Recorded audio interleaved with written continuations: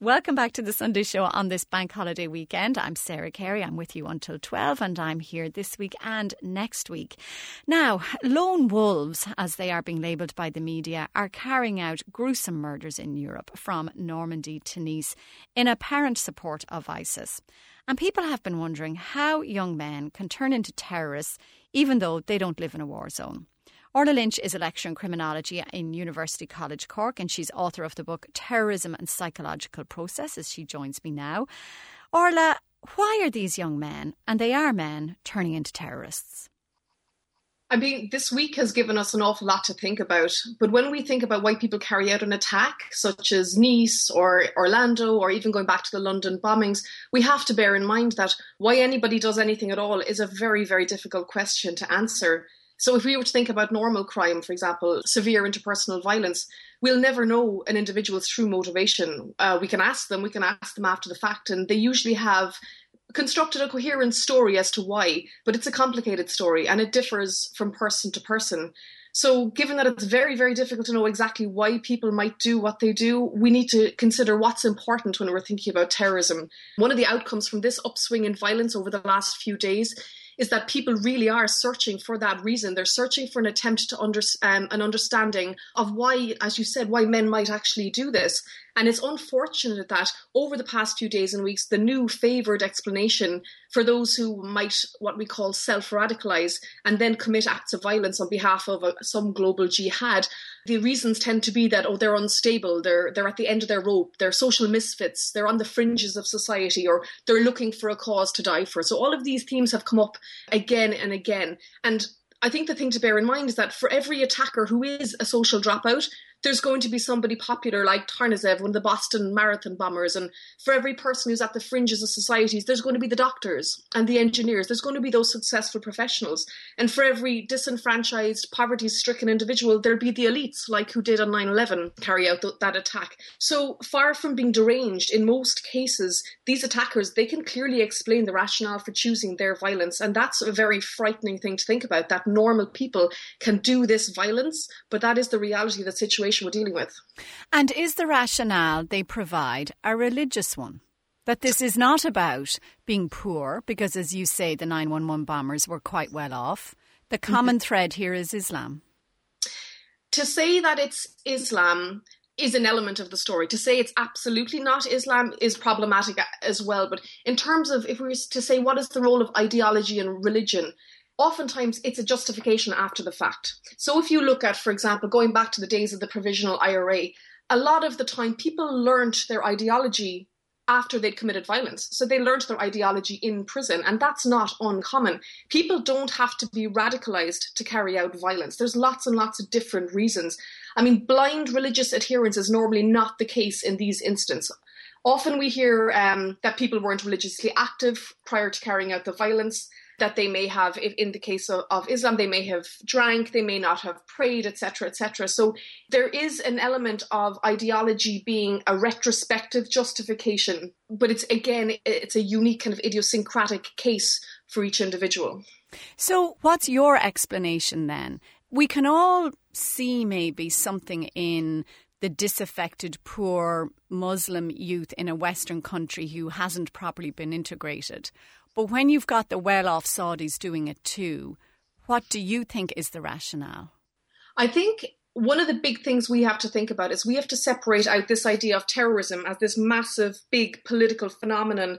And we have to think about the terrorist, if we don't want to use that word, the political actor. We have to separate those out because terrorism is the sensational, the big political issue, the 24-hour news cycle.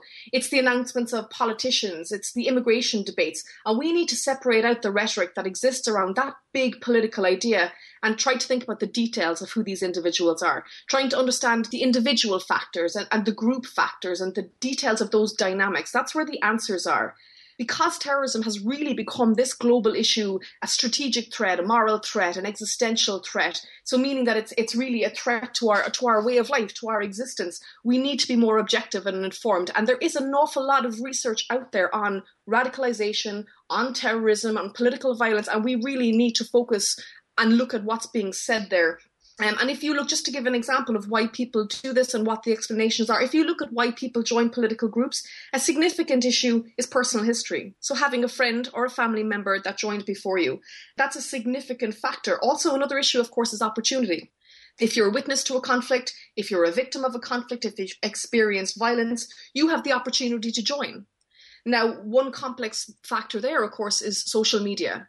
Is social media creating the opportunity to join? But those two factors are a big, big part of the story of why people get involved. So that's opportunity and peer networks. And we know that that's the case. And a very interesting study done by a colleague in the UK looks at how we might identify people who are going to get involved. And one of the most successful strategies for doing that is friends and family.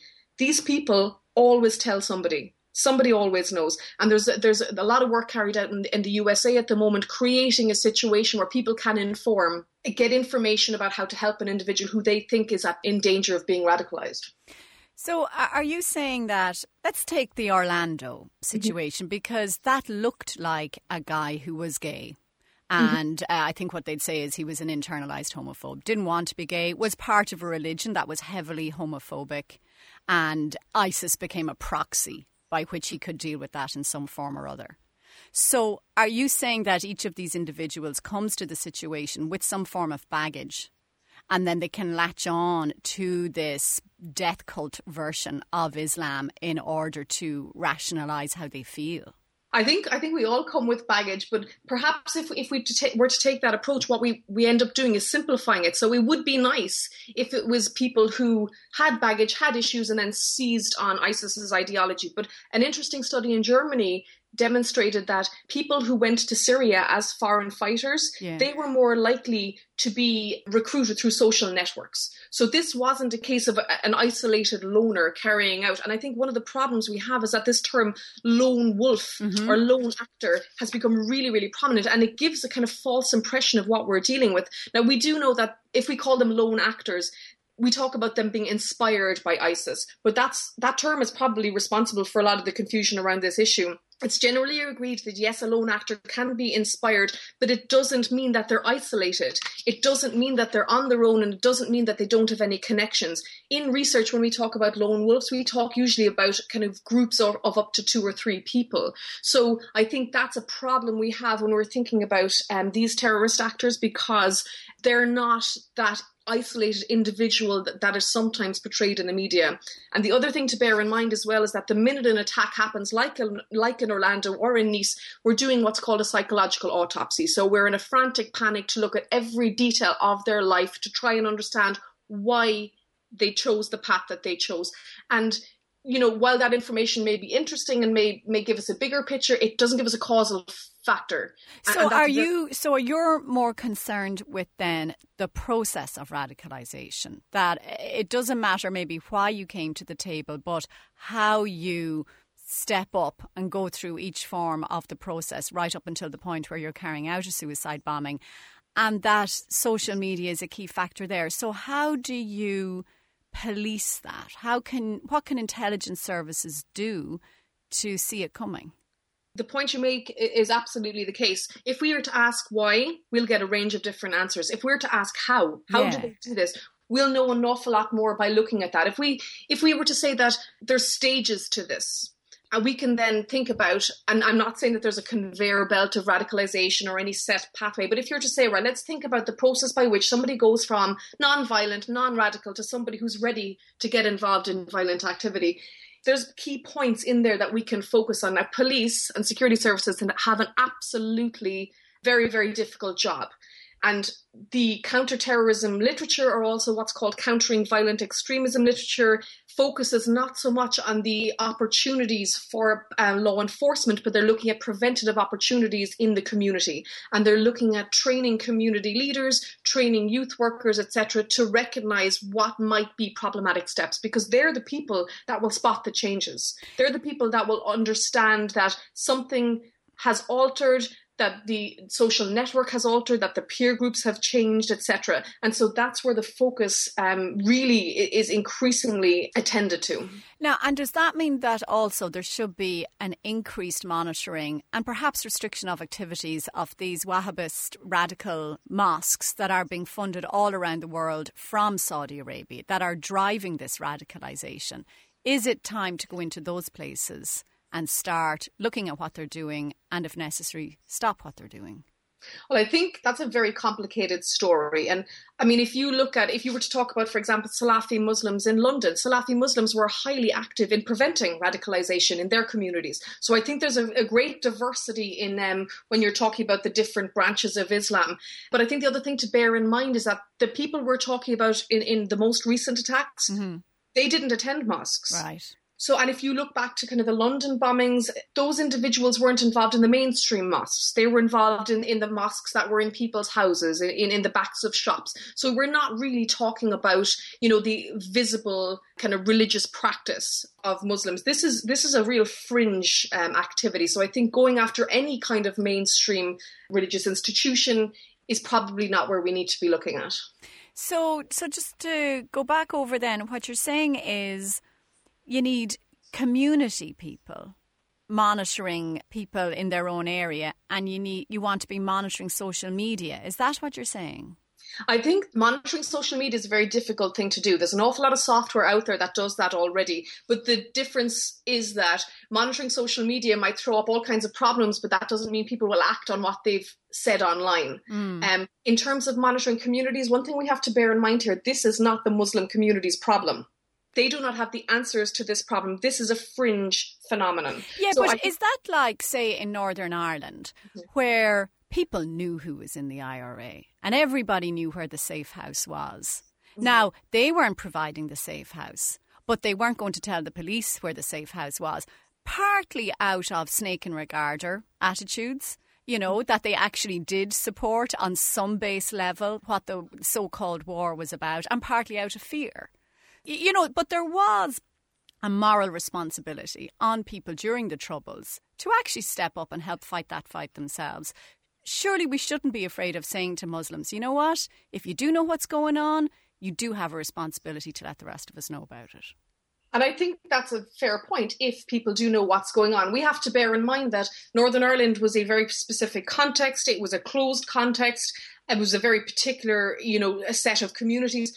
There is no person that is a recruiter that everybody knows. There is no hierarchy that all the Muslims know about. This is not something that people are aware of. So saying to people, oh, you must step up and tell us, they don't know. 99% of the Muslim community, if not more, don't understand this, the same as the rest of us don't understand it. So I think pushing this responsibility onto a community when they don't have the answers is very problematic. What we need to think about is we need to think about the at-risk individuals. So we're not tarnishing everybody with the same brush. We're looking to target the people that may be at risk. And what we want to do is give people the tools so that they can understand what might be problematic.